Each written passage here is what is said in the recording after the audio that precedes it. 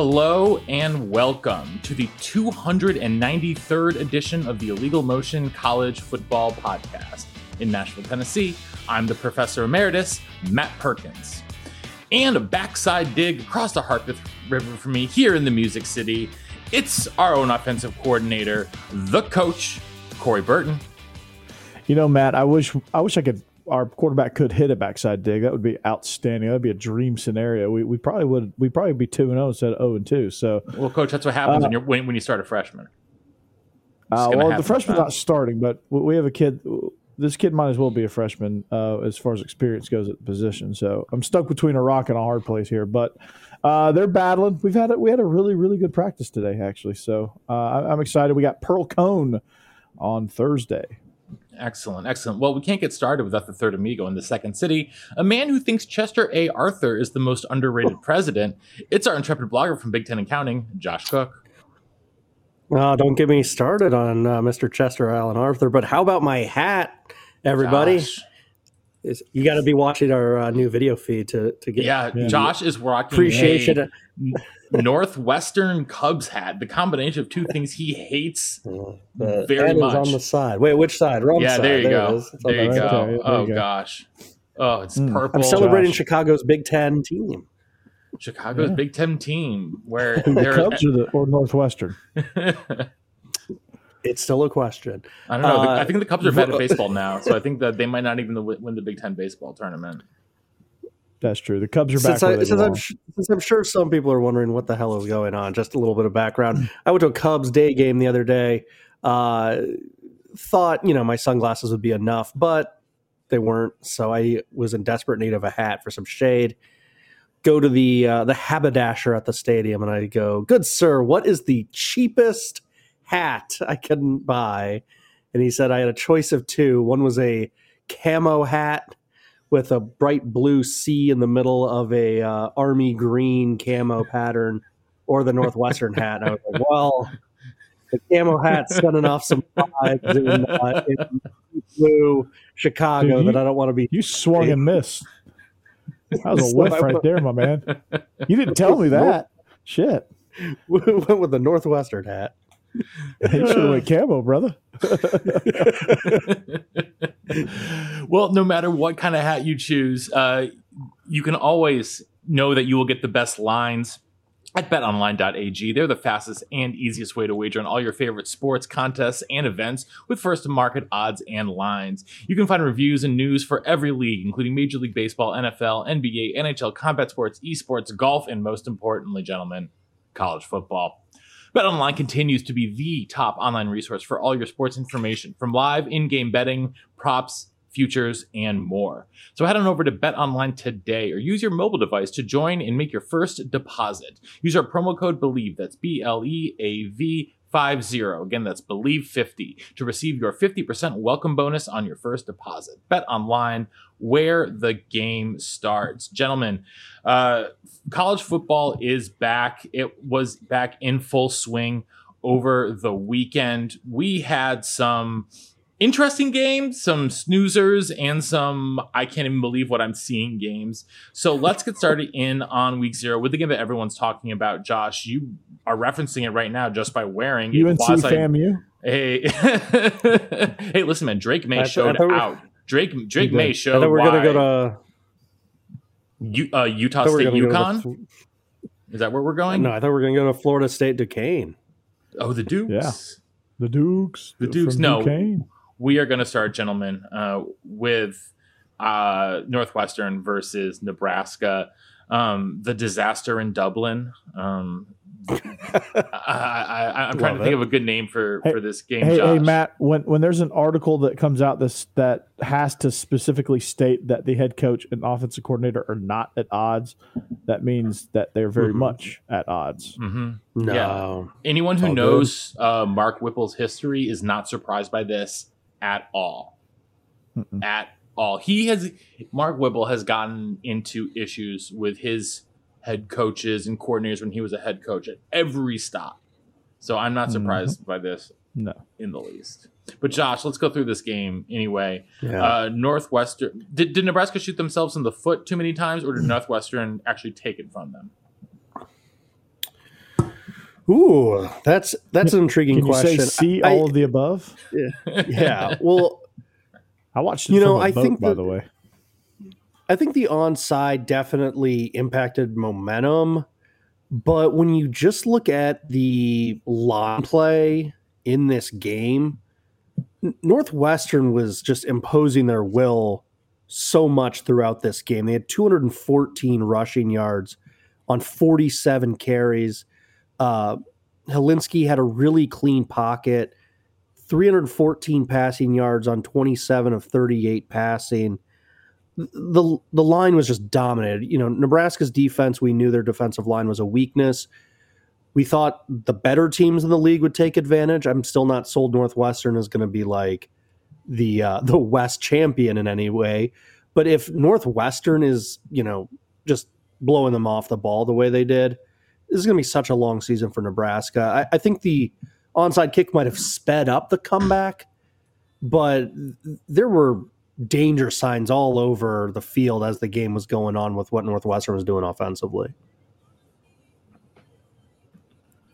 Yeah, I mean, I think when you look at the game plans for both teams, I think early on it looked like they were just looked like one of those heavyweight fights where the boxers were just kind of feeling each other out a little bit and just trying to who's going to make the first move, who's going to throw the first punch, and then all of a sudden it was a flurry of punches, and then a boneheaded decision just ruined it for Scott Frost in Nebraska, kicking that onside kick up 2 scores in the third quarter. Yeah, I don't know what. Yeah, I mean that's something you do. That's something you do when you're double-digit underdogs and you're trying to spark some momentum, or you're like, hey, we're up in this game and we're massive underdogs. Let's steal or it. Let's it's try a and thing get the like extra score here. You were down by 24 and you cut it to 17, and then you do it, to get it back to cut with it. Not when you've just gone up from 1 score to 11 points. No, like that made no sense whatsoever. Scott Frost, though, he will lose his job. He wasn't never going to get cut. They weren't going to cut him in Dublin. His buyout literally gets cut in half as of October 1st. So it goes from $15 million to $7.5 million. So he's not getting fired until at least October 1st. But other games from week 1, though, that stood out. I'll talk really quickly about Vanderbilt because I stayed up till 1:30 local time to watch. I couldn't get that game. Yeah, on CBS Sports Network, it was really strange. I don't know why. One of us picked Hawaii like an idiot. Yeah, that would be Joshua Isaiah because. Hey, can I defend my picks real quick? Sure. So I'll admit my week 0 picks were awful. At least I didn't go Desmond Howard and have Pitt in my playoffs. And I don't know if you guys caught what the old ball coach, and not Steve Spurrier, but the old ball coach, Lee Corso, he said that the SEC champion wasn't going to win the SEC. And he said it 2 or 3 times. Obviously, he meant the SEC champion's not going to win the playoffs, but come on, you guys. Let's go. To be fair, they were the college game day. Everyone was remote. It wasn't just Corso being remote and everyone else together. Everyone was remote. I'm not even dealing with game day. There was a whole bunch of fiasco with that. I didn't even see it. Are you a big noon Fox person now, Matt? No, you're riding with Urban Meyer. No. No, he's a Reggie Bush. He's a Matt Leinart. He's a Brady Quinn fan. No, Matt Leinart all the way. But Vandy, I stayed up to watch Vandy, and I watched Mike Wright actually show off. He was the Georgia State champ of the 200 meters in high school, and they finally let him actually properly run the ball, and they had some properly designed option runs for him. I thought the play calls were good. I rewatched it. I thought the play calls were great. Yeah, play calling was fantastic. And the play where he recognized the completely hilariously uncovered receiver from the 1 yard line and just said, "Hey." He threw a shot put to him. Yeah, he's he couldn't get the ball out of his hands fast enough. Can you blame him? No, I can't. Well, that same receiver, though, did him a huge solid on his 89-yard run. Will Shepard, that wide receiver, comes back and gives a block, not just a decleater. It was one of the most violent, vicious, but clean blocks I've ever seen in 36 years of watching football. Absolutely incredible. Absolutely incredible. Any other things from week 0 that caught your eye, Josh?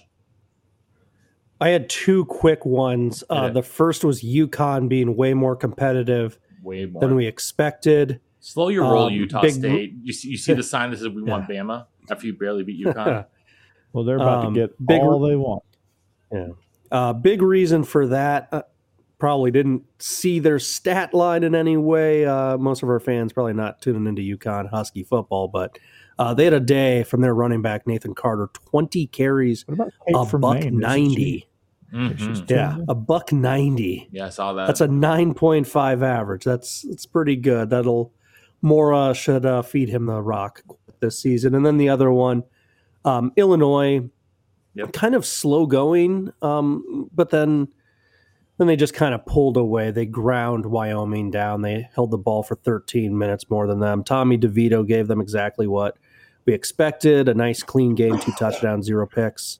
I thought DeVito 194 yards. yards. DeVito was really solid. And Chase Brown. Everyone talks about Trayvon Chase Henderson. Brown, everyone talks about Trayvon Henderson and Braylon Allen and Blake Corum. Chase Brown is just as good as those guys, and because he's so good as a receiver out of the backfield too. He had 19 carries. He had 19 carries for $151. That's almost an 8-yard average. 2 touchdowns. And a third one receiving as well. He was great. But concern, I didn't think Wyoming was going to win this game. I don't think any of us had high expectations for Wyoming. I'm suddenly very concerned about Craig Bohl and this program because they were awful passing the ball a year ago.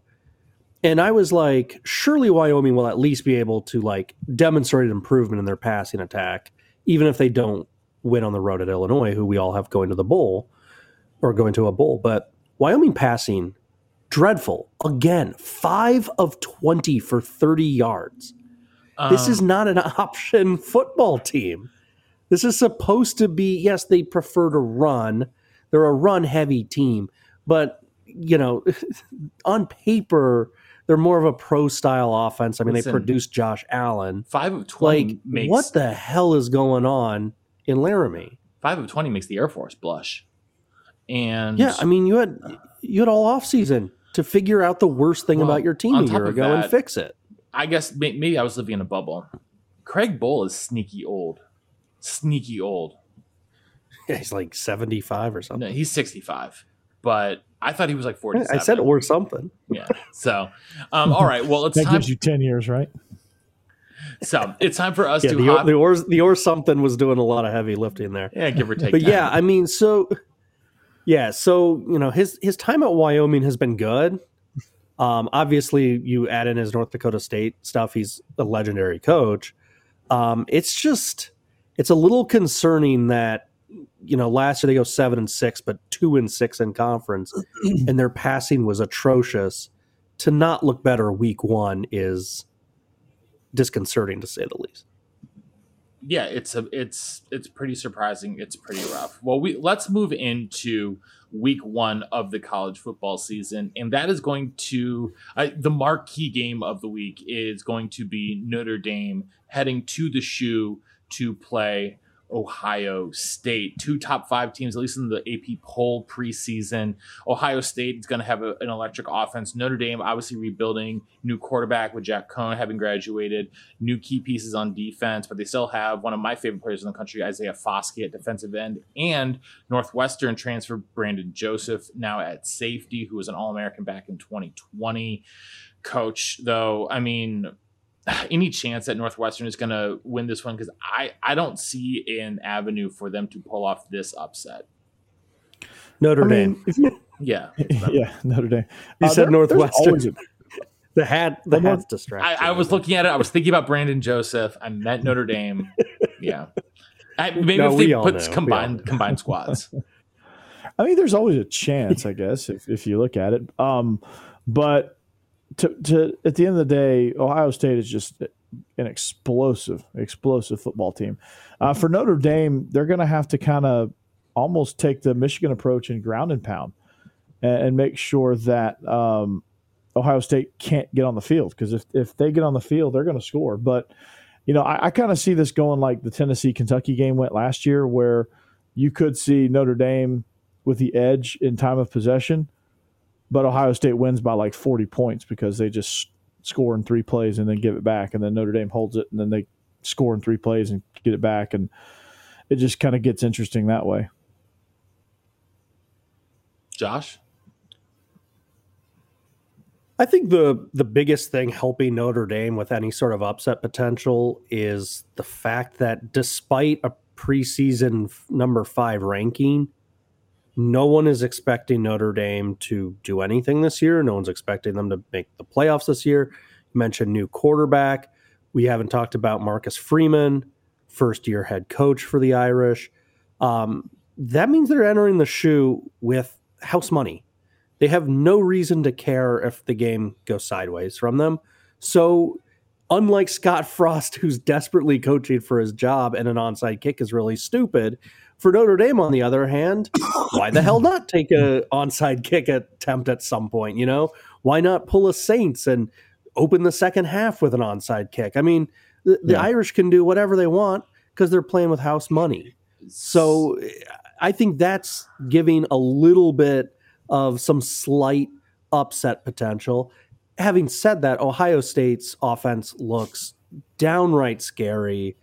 Ohio State, no reason to be looking past this game with an Arkansas State team coming up next. The Buckeyes should be. Whoa! You're talking about Butch Jones here, okay? That's a scary opponent. Wait. all systems should be go for Ohio State.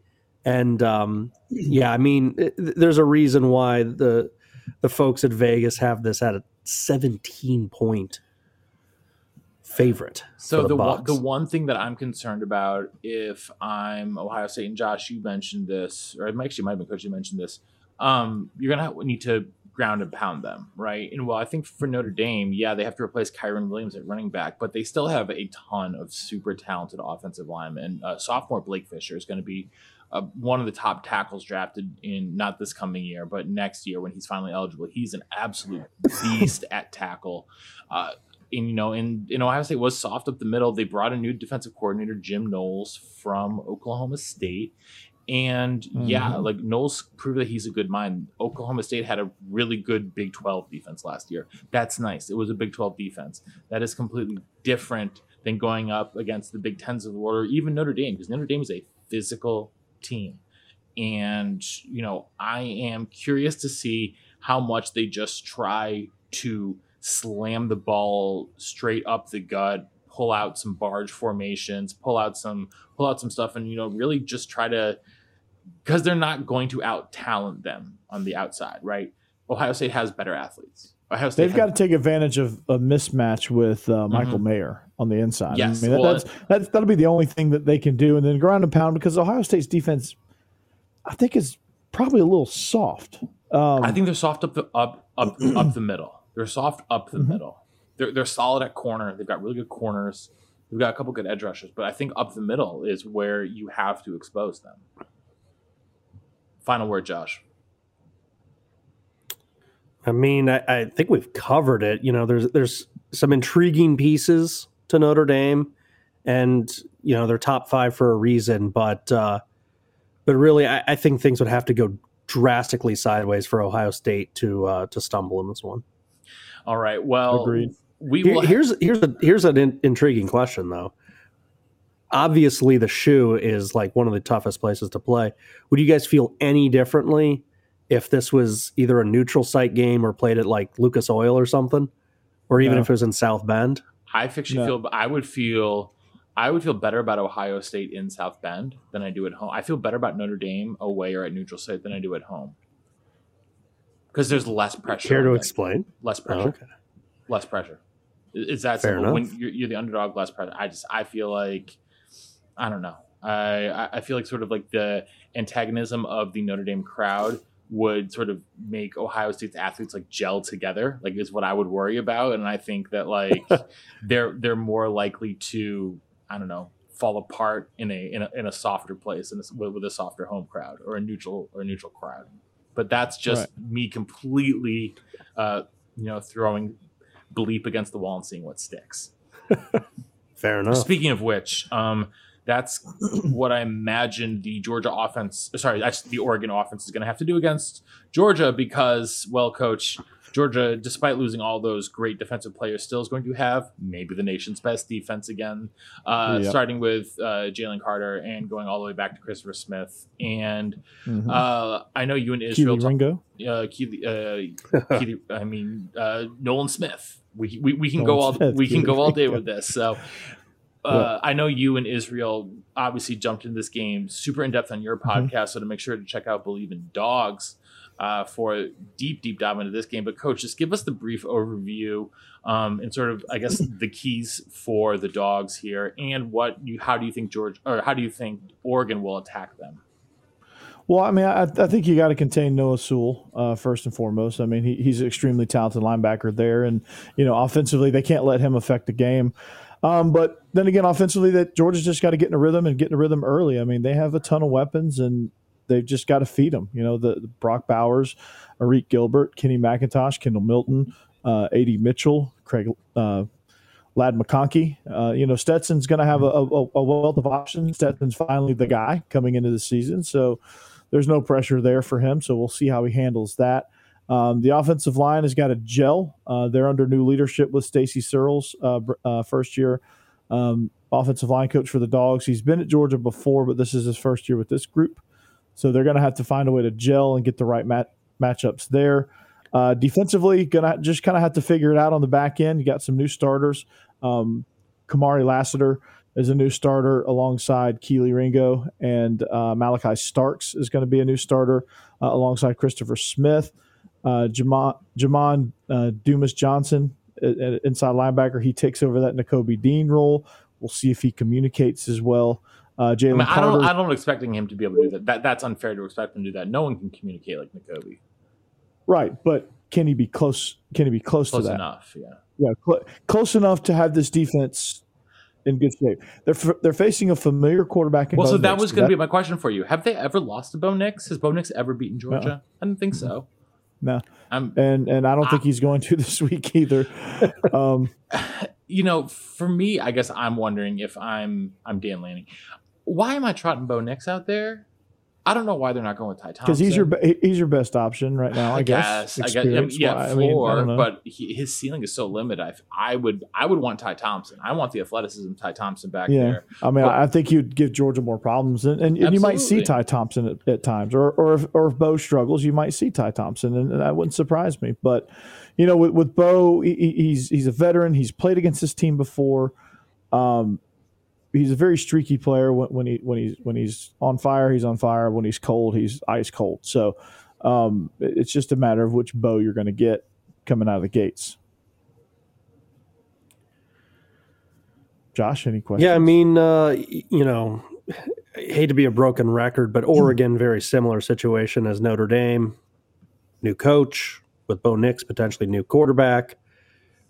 Well, why leave anything out for there? Georgia? It ain't a new quarterback for Georgia. They've seen him before. Yeah, there's no reason to hold back. You're playing with house money. You're especially in Atlanta where no one expects you to do anything. I'll tell you what I'm excited about, though.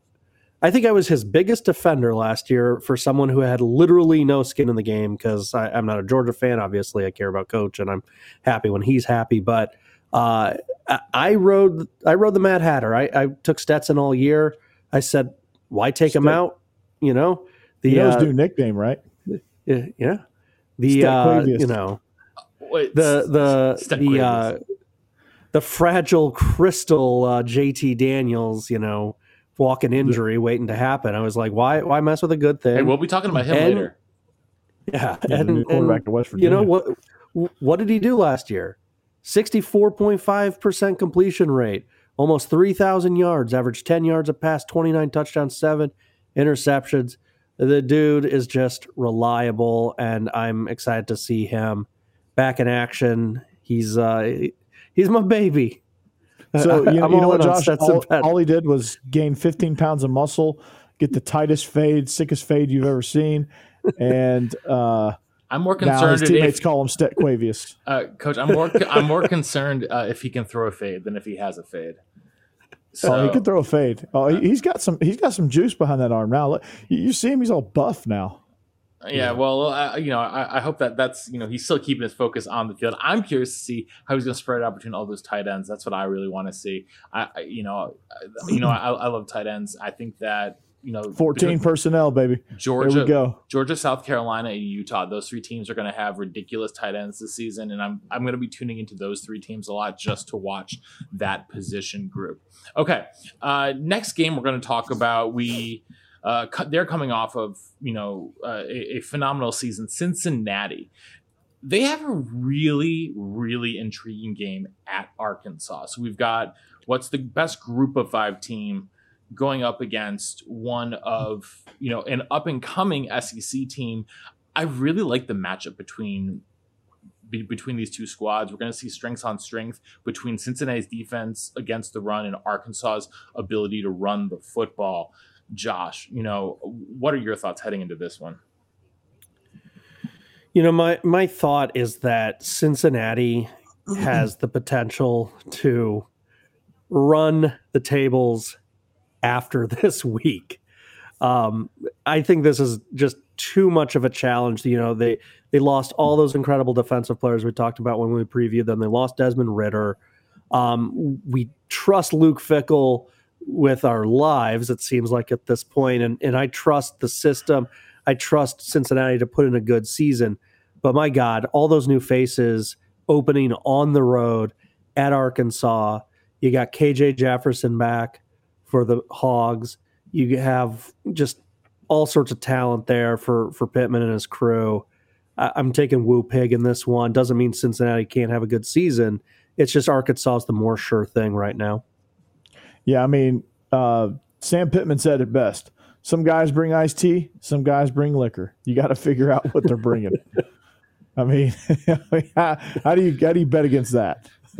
The answer is you don't. The answer is it really is that you don't, and you don't. Looking, KJ Jefferson is freaking nasty. Looking big picture though, for Arkansas, the one thing, Coach, that I need to see in this game is how are they going to replace Traylon Smith? Because Jaden Hazelwood, I don't trust him. Do you trust him?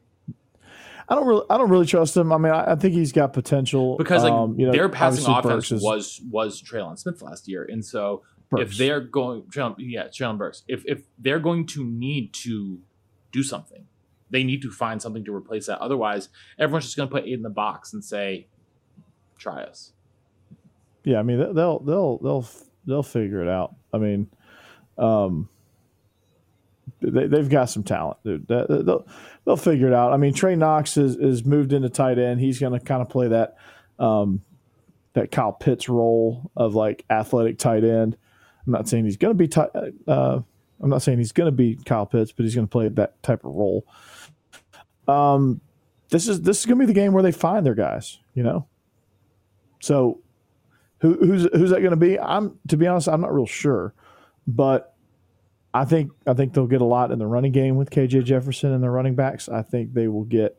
I think they'll get enough out of Jadon Hazelwood, but they will find a number 2. Who that is, I don't know. So one thing I will say about Arkansas, Josh, before I let you add that one more thing in here, their offensive line is enormous.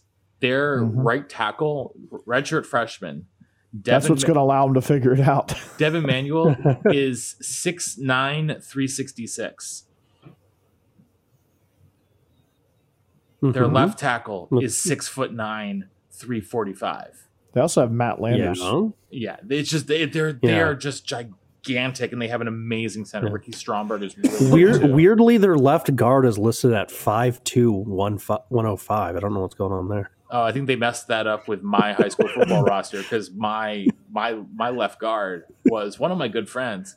He was 5'9", $155 soaking wet. So whatever. Yeah, but he played with great leverage. And he did. He played with a lot of grit. Yeah. Kevin Malloy had all the grit. He played with a lot of grit, man. That's what we do. I don't care if you have one butt cheek and 3 toes. We're still going to kick your butt, man. That's what we do, man. I do this for you, man. You're gonna when I knock you out. Are you gonna bite? Play with grit, man. Are you gonna bite my kneecap when you come back up after I knock you down? Absolutely, man. I'm gonna bite some kneecaps, man. It's all about grit. It's all about getting the stuff getting this bad dirt out of your pants from all the losing. We're not gonna lose anymore, man. That's what we do. Dan Campbell joining us here on Illegal Motion tonight. Thank you, Coach. Lions football, man. I'm gonna get back to all right. O&D. I gotta say, don't you got to get back to Hard Knocks? Anyhow, yeah. Aiden Hutchinson is performing Billie Jean. I gotta go. Billie Jean is not my lover. She's just a girl that thinks that I am the one.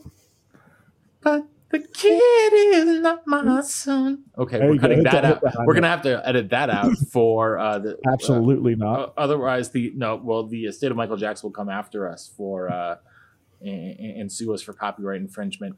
We're under 30 seconds. We're good. Utah and Florida in the swamp, ladies and gentlemen. Go Utes. This is really interesting. I think Florida fans are really high on their own supply of Anthony Richardson. I've talked to Florida fans who are like, yeah, he's like Richardson's winning the Heisman. Like, it's wait. You talked to Florida fans? I have through my job. Actually, I work with a lot of University of Florida physicians and physician assistants. So, and they are very high on Anthony Richardson. They think he's a lock for the Heisman. Well, he threw it 1,000,000 miles at the Manning camp. So, yeah, because that's all that's what really matters. Coach, I mean, entirely new system, entirely new staff of Florida. Like, what do you even expect to see out of this? Well, I expect to see if Anthony Richardson can improve on his 59.4% completion percentage last season. Bang, don't cut it. He can throw it 1,000,000 miles, but I'm not sure he knows where it's going half the time. So, or slightly over half the time, according to the stats. He's a dynamite rusher, so he's got that going for him. But I still think coming in for the first time really against Georgia, I still think he has PTSD going against that defense. And Utah is going to be just as good. I mean, for Florida, they're going to have to see offensively if they can contain Devin Lloyd and Nephi Sewell. All these Sewells, I don't know if they're all related, but they added a transfer from Florida, Mohamed Diabate at linebacker. So he's replacing Devin Lloyd. He's Devin Lloyd's replacement. So yeah. But, so I think I was going to say like losing those two guys are going to be. They're going to have to contain those linebackers that are replacing those two guys. But this will be the best defense the Gators play. Utah plays fast, physical. If you watch the Rose Bowl, that's their brand of football. They play unlike any other Pac-12 team, which is probably the reason why they won the Pac-12. For Utah, yeah. Line of the show, gentlemen. That one tickled me. They don't play Pac-12 football. I That's set why it they up, won the you Pac-12. slam it down. I set it up, you slam it down. So, Matt, Josh, I think the main thing Florida's going to have a hard time with is Cameron Rising and Tavion Thomas. Yeah, Tavion Thomas is a great back. I really enjoy it's an him. explosive 1-2 punch there. And especially, I mean, Josh, when they're trying to integrate new coach, new system, bunch of transfers, like half of those transfers all came with the coach from Louisiana, starting running back Montrell Johnson, Osiris Torrance, but Cameron Waits, I think, another offensive lineman. But, it's still like they've got a lot of assimilating to do quickly. Yeah, I mean, I think Florida people are saying, hey, they're the home team, SEC, they're just a better conference. I think that's why the spread is what it is. But Utah is the top 10 team. Florida is unranked. Cam Rising, great quarterback. He's back for the Utes. He's got plenty of weapons. You guys already mentioned his running back, Tavion Thomas. But there's more on the bone there. There's the great tight end that they have right now, Brant Kuthi. I don't know how he pronounces his last name. It's spelled interestingly. It's Kuthry. Yeah, they have some other talent on there backing up at running back position. They were so good at running the ball last year. Micah Bernard, the backup, had 520 rushing yards. It's just the stable is full for Utah. And then add in some extra X factors. They've heard nothing about them, being in the college football playoffs. No respect there. Really kind of no respect for them winning the league last year. It feels like Oregon has more buzz because of Lanning and some excitement with the Ducks. No one's talking about how they almost knocked off Ohio State last year in the Rose Bowl despite their quarterback getting hurt.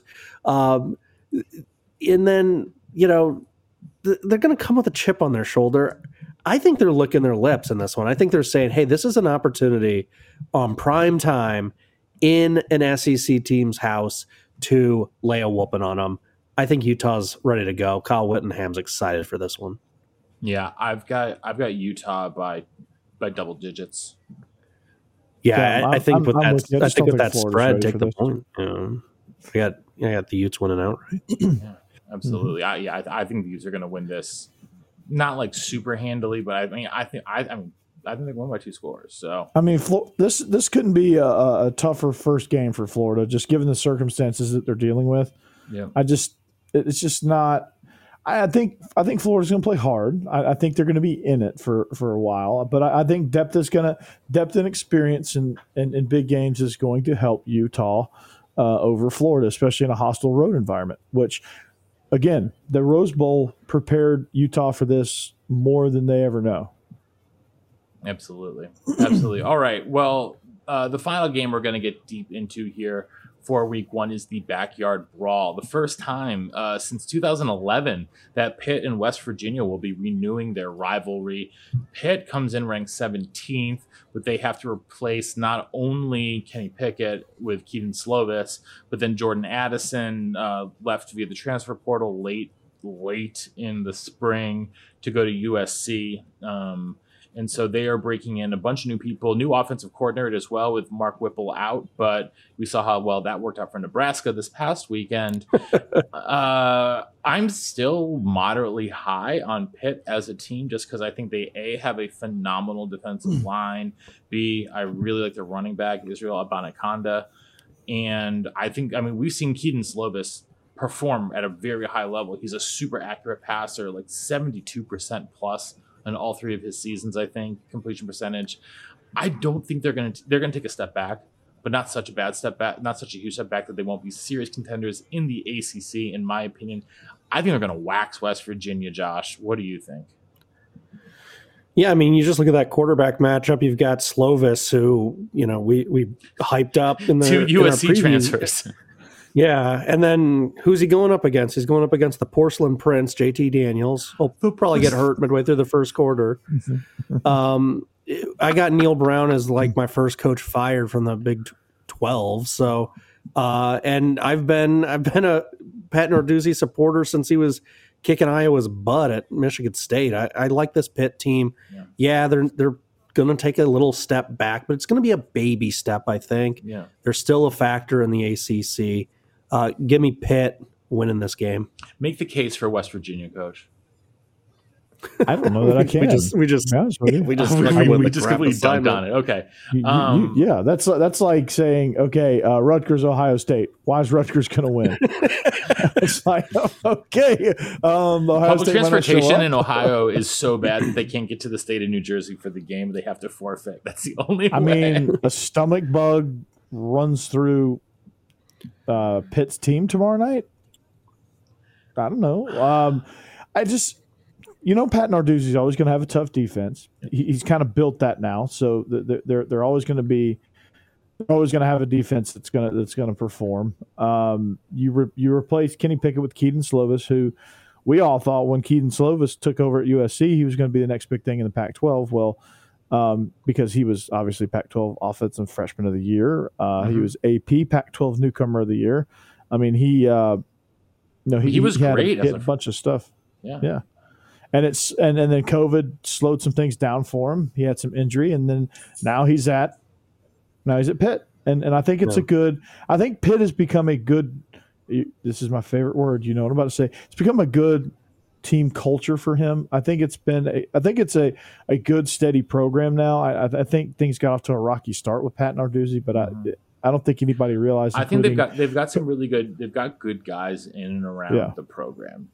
They've got a lot of guys, and sorry, Josh, go ahead. Sucks. I was just going to say.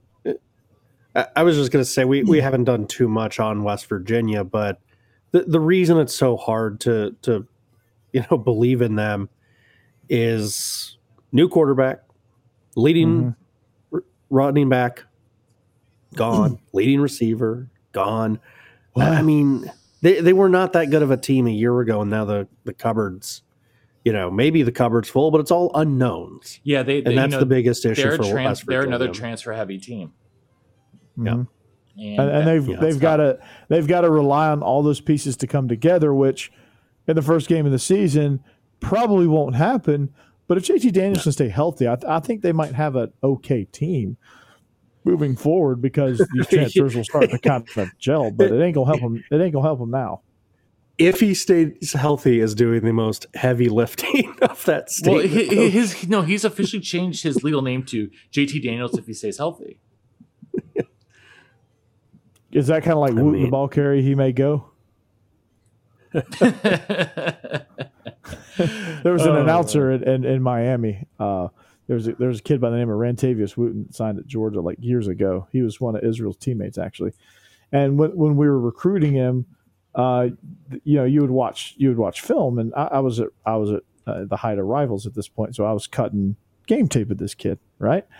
And I was getting highlights of him, and you can hear the announcer in the background, and it's hilarious. This guy just all in one breath, all in one sentence, like the words were crammed together. Wooten the ball carrier, he may go. Just like that. Monotone, no excitement, no break, no pause, no voice inflection, nothing. Wooten the ball carrier, he may go.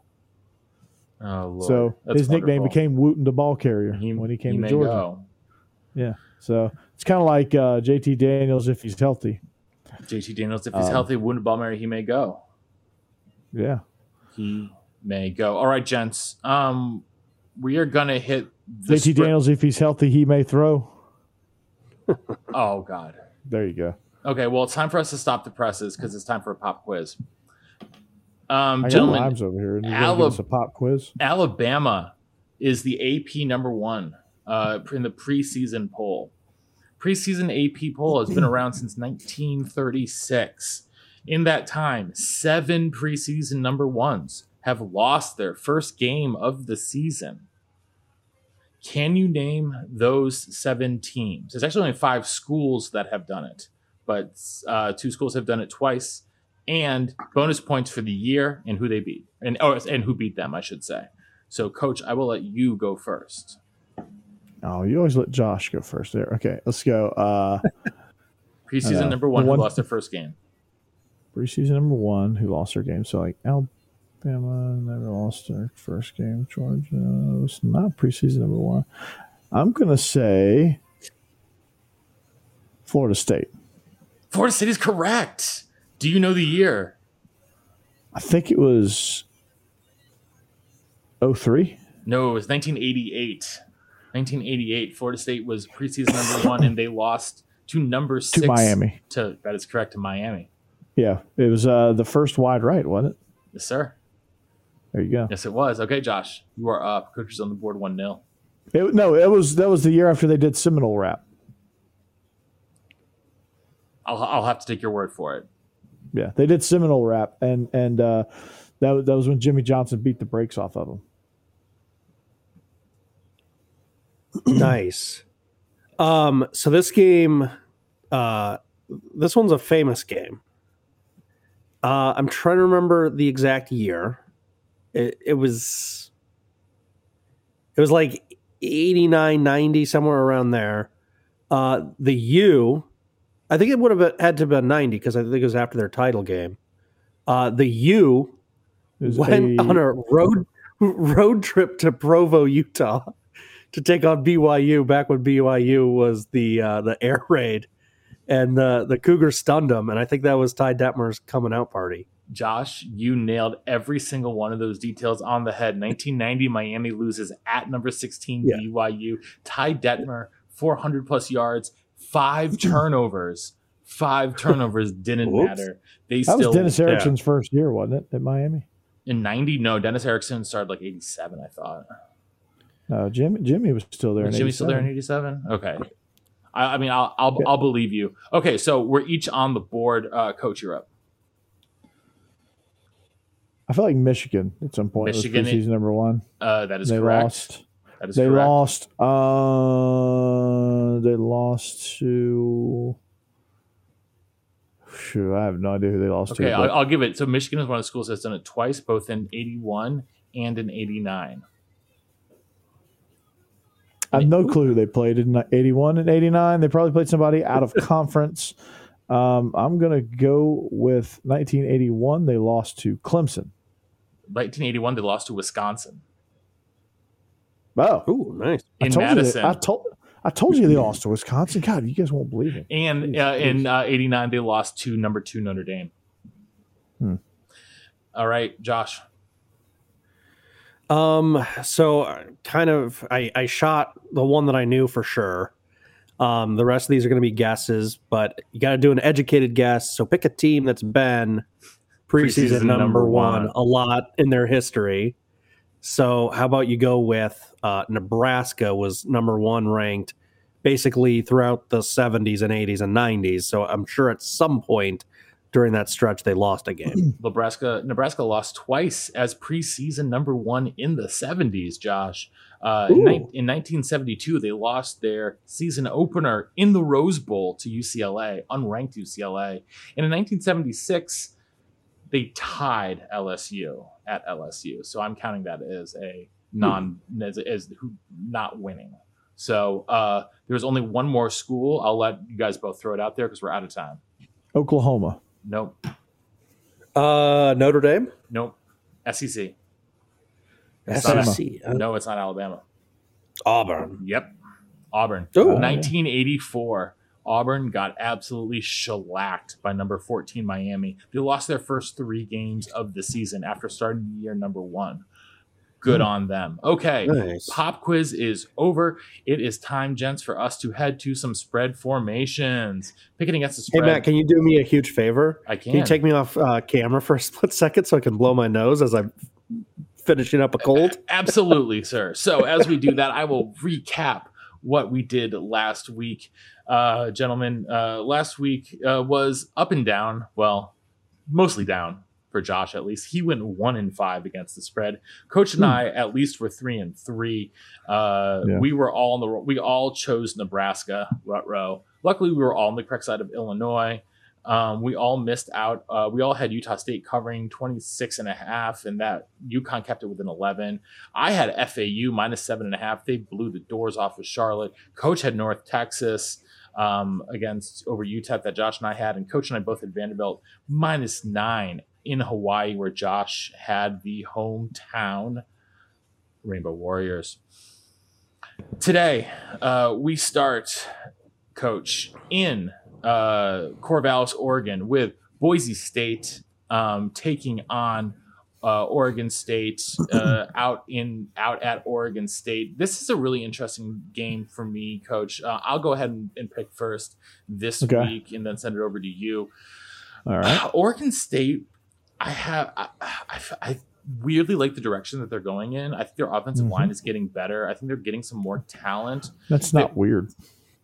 It's -3 over under 57. My bet this week is I'm actually going to take the over 57. I think it's going to be a high scoring game. So give me the over 57. I'll take the over, but I might do a two game same game parlay with I might take Oregon State to cover that and take the over. Okay. Josh. Well, okay. Everyone knows when I do these, I like to do a little bit more, kind of run through a little bit of a history lesson for people. You are a history teacher. If it feels like Boise State's been down a little bit, it's because they have been. So last year they went 7-5. In the non-conference, they lost to Central Florida and Oklahoma State. Then back in 2020, they didn't play anybody out of conference other than BYU, who roughed them up pretty good. Then back in 2019, they beat Florida State. That was a Willie Taggart coached Florida State team, and they went under 500. Does that actually count? Yeah. In their bowl game, they got blowed out by Washington.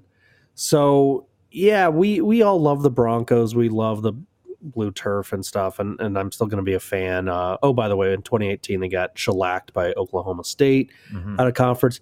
The reality, though, is they are not the old Chris Peterson will play anybody anywhere and most likely win.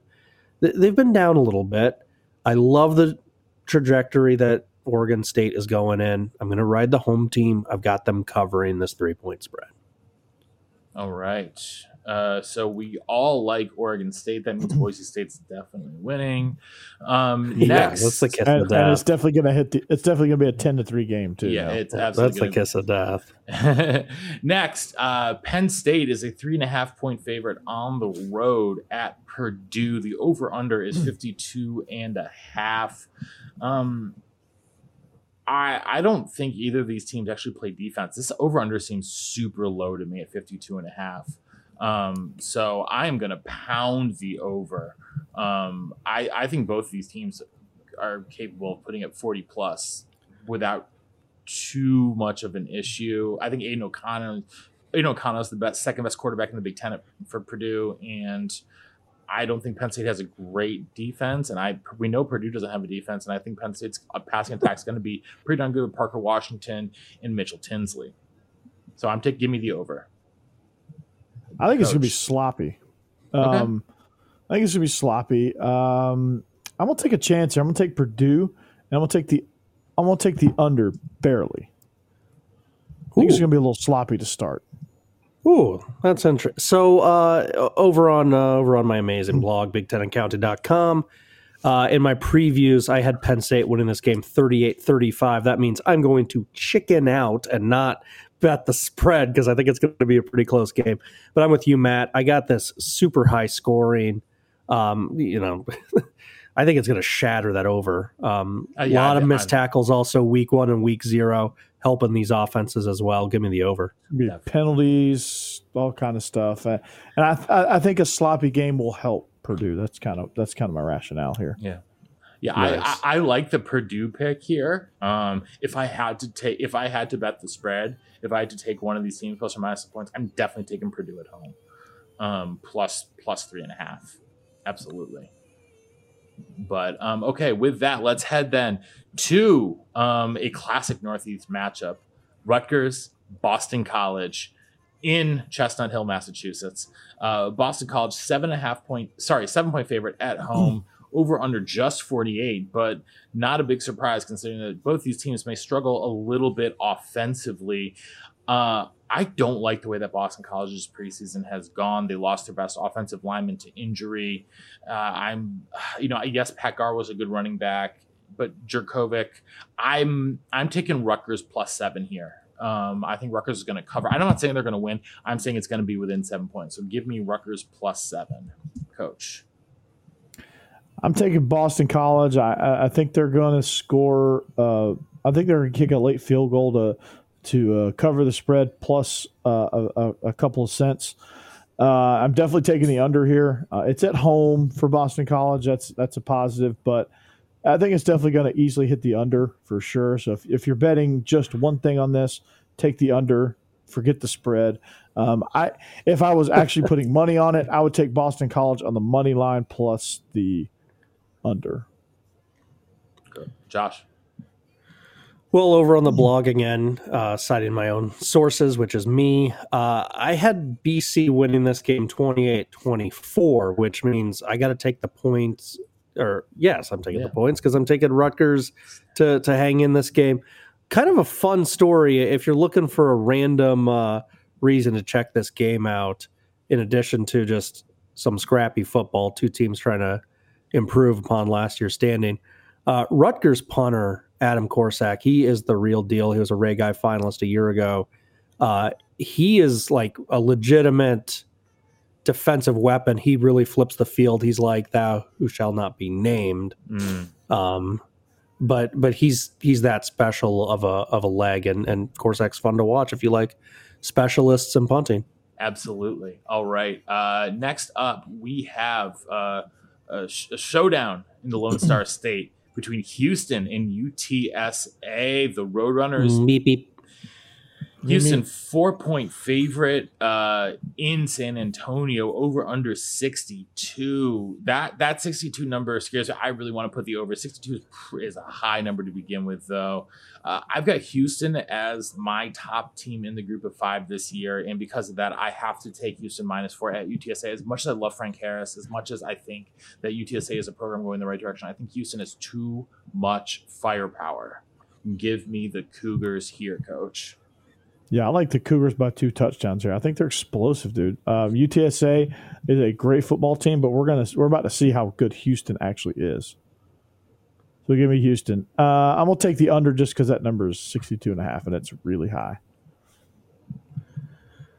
Well, this is the biggest game in Alamo Bowl, Alamo Dome, Alamo Dome history since the Hawkeyes played in the Alamo Bowl. But I'm gonna be the contrarian. Derrick Henry played in the Army All-American game.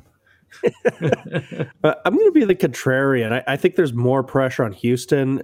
People all around the country, including our own professor, saying that they're the best group of 5 team. Yeah, I love what UTSA did a year ago. They got Frank Harris, their awesome quarterback, 3,000 passing yards, 27 touchdowns, 6 interceptions a year ago. He is pretty dang good, and he's back for another go-around. I have the Roadrunners with the upset, and part of the reason is I've just literally never trusted Daniel Holgorsen. I mean, to be fair, like, pretty legit reason right there. So I'm not going to hold that against you at all. All right, we're going to finish off in the New Orleans Superdome, which has some different sponsors. It's no longer Mercedes-Benz. It's no longer something else. I don't even know who's sponsoring it. It's the Superdome. That's what it is. It's the Bojangles Superdome. Okay, Bojangles Superdome. Florida. It should be the Popeye. It should be the Popeye Superdome is what it should be. I mean, it's Popeye. Love that chicken, Popeye. Love that chicken, Popeye. Should we just stop recording and go get some biscuits right now? Like, my goodness. Biscuits? Oh, biscuits. I'm down for some biscuits. Sweet tea? You said biscuits. This game is in New Orleans at the Popeye Superdome, and LSU is a 3-point favorite. They're taking the title sponsor from the New Orleans Pelicans Arena, the Smoothie King Superdome. Smoothie King Superdome. Yeah, Smoothie King Superdome. So LSU is a 3-point favorite in New Orleans, over under 51.5. Florida State already had a warm-up game against the Dukes of Duquesne last week. I'm going to take the under here, under 51.5. But if I was forced to pick a team, I would pick Florida State. I think LSU is going to be a dumpster fire to start, but I don't trust Mike Norvell either. So I'm taking the under 51.5. I think it's going to be a sloppy game. Coach, what about you? I'm taking the under, but I'm taking LSU to win. I think LSU wins by a touchdown over Florida State. Florida State's good. LSU's talented. Brian Kelly does have some merit as a coach. He is good, although not elite. Starting a true freshman at left tackle. Yeah, I just don't think Florida State. I mean, yeah, they had a good show against Duquesne, but I just. But at least they've gotten their feet wet this season. We shall see. LSU under a new coach with a fake accent. Like, I don't know, man. A coach that had cornrows when he played at Central Arkansas for Florida State, Mike Norvell. I mean, he looked like Ali G. The Ali G show. Yeah, there's a deep dive right there. I think LSU's just deeper up front. I mean, this is one of those LSU's line of scrimmage battles that I think Florida State doesn't match up quite well enough. And that's going to be the difference, I would imagine. LSU's defensive tackles are insane. They're ridiculous, dude. Like Florida State's offensive line is going to have a tough day. Josh. And Jordan Travis is going to have a rough day. And I'm taking the under too. It's gonna be sloppy. Lots of penalties. Fair enough. Again, I'm my picks for week 0 were awful, so who knows what I know. I'm still figuring it out myself too. But I'm a big believer in getting your kinks out of the way. Florida State had that opportunity in a week 0 game. I like them. And so I think all those first week missed tackles and stupidity and not realizing the play clock's down and just in-game situations. Florida State's already had that. They've already gotten that out of the way. Yes, it was a cupcake opponent with Duquesne, but they did it. They've already had that first game jitter. LSU hasn't. And, Matt, you mentioned the brand spanking new offensive lineman. That's always scary. LSU's got a whole lot of new faces, starting with, like you said, Brian Kelly. I'm going to take the Noles. I actually think the Noles can win this outright.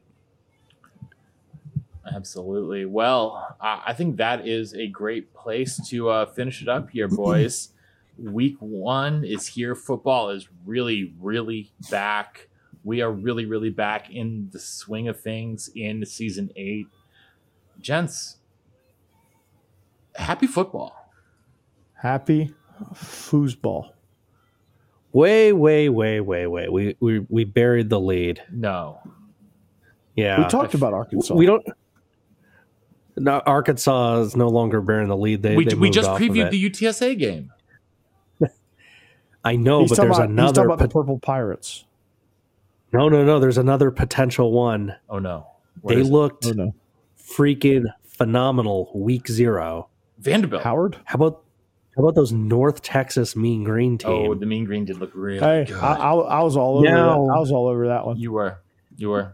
Now get what the Mean Green get to do. They're back at home. They're hosting a team that didn't play last week. So again, one of those week 0 versus no week 0 teams. SMU, who has all sorts of new faces on the sideline as coaches, on the sideline as players. Great opportunity for the Mean Green to start 2-0, but also because it's spread formations. SMU's favored in this game by double digits. Ooh, I feel like there's some value here with North Texas. So we have a potential sleeper bearing the lead team. But yeah, we're looking at UTSA, we're looking at the Purple Pirates, we're looking at North Texas for some bearing the lead action. I have one team. I don't know if I don't know if they're potentially more. It's more so I just want to talk about Brennan Armstrong as much as I possibly can. It's Virginia. I think Brennan Armstrong is just one of the most fun players to watch in the country. So they might be my bearing the lead team at some point. Yeah. We'll see. They're on the short list. I also had a question for you guys. Are we going to regret not talking about Army Coastal Carolina in the previews? Because that's a pretty juicy group of 5. Well, hit it, Josh. / independent. Hit it, Josh. What are you I looking mean, for? you got the nasty triple option of Army, which has been so successful the last few years as Army's Josh, been going. You got 20 minutes. Go. They've been winning the Army Navy game, and then obviously Coastal Carolina we all love. We love them in the preview show. Grayson McCall, the Chanticleers on the teal turf. Should be a fun one. I'm going to be glued to that game. All right. Well, I will be watching Wisconsin, Illinois State at some point. I'll be watching Vanderbilt, Elon at some point. I'll definitely be watching Georgia, Oregon. I'll definitely be watching a lot of this. And got my Hawkeyes and the Jackrabbits. South Dakota State. And be scared. South Dakota State is always tricky. The old ESPN what is it, BPI or whatever. FPI got the Jackrabbits with a 9% chance of winning. So that's not nothing. It's 1-11. Whenever you're going into battle with Brian Ferentz, all this 1 in a million talk. Yes. All right, gents. Well, I think that's what's going to wrap it for us here today on the Illegal Motion College Football Podcast. So, on behalf of our own offensive coordinator, the coach, Corey Burton, here in Nashville, Tennessee, and our intrepid vlogger from Big Ten and Counting, Josh Cook, up there in Chicago, Illinois. This is the Professor Emeritus, Matt Perkins, in the Music City, saying so long and see you next time on the Legal Motion College Football Podcast. Chicago's Big Ten team. Northwestern.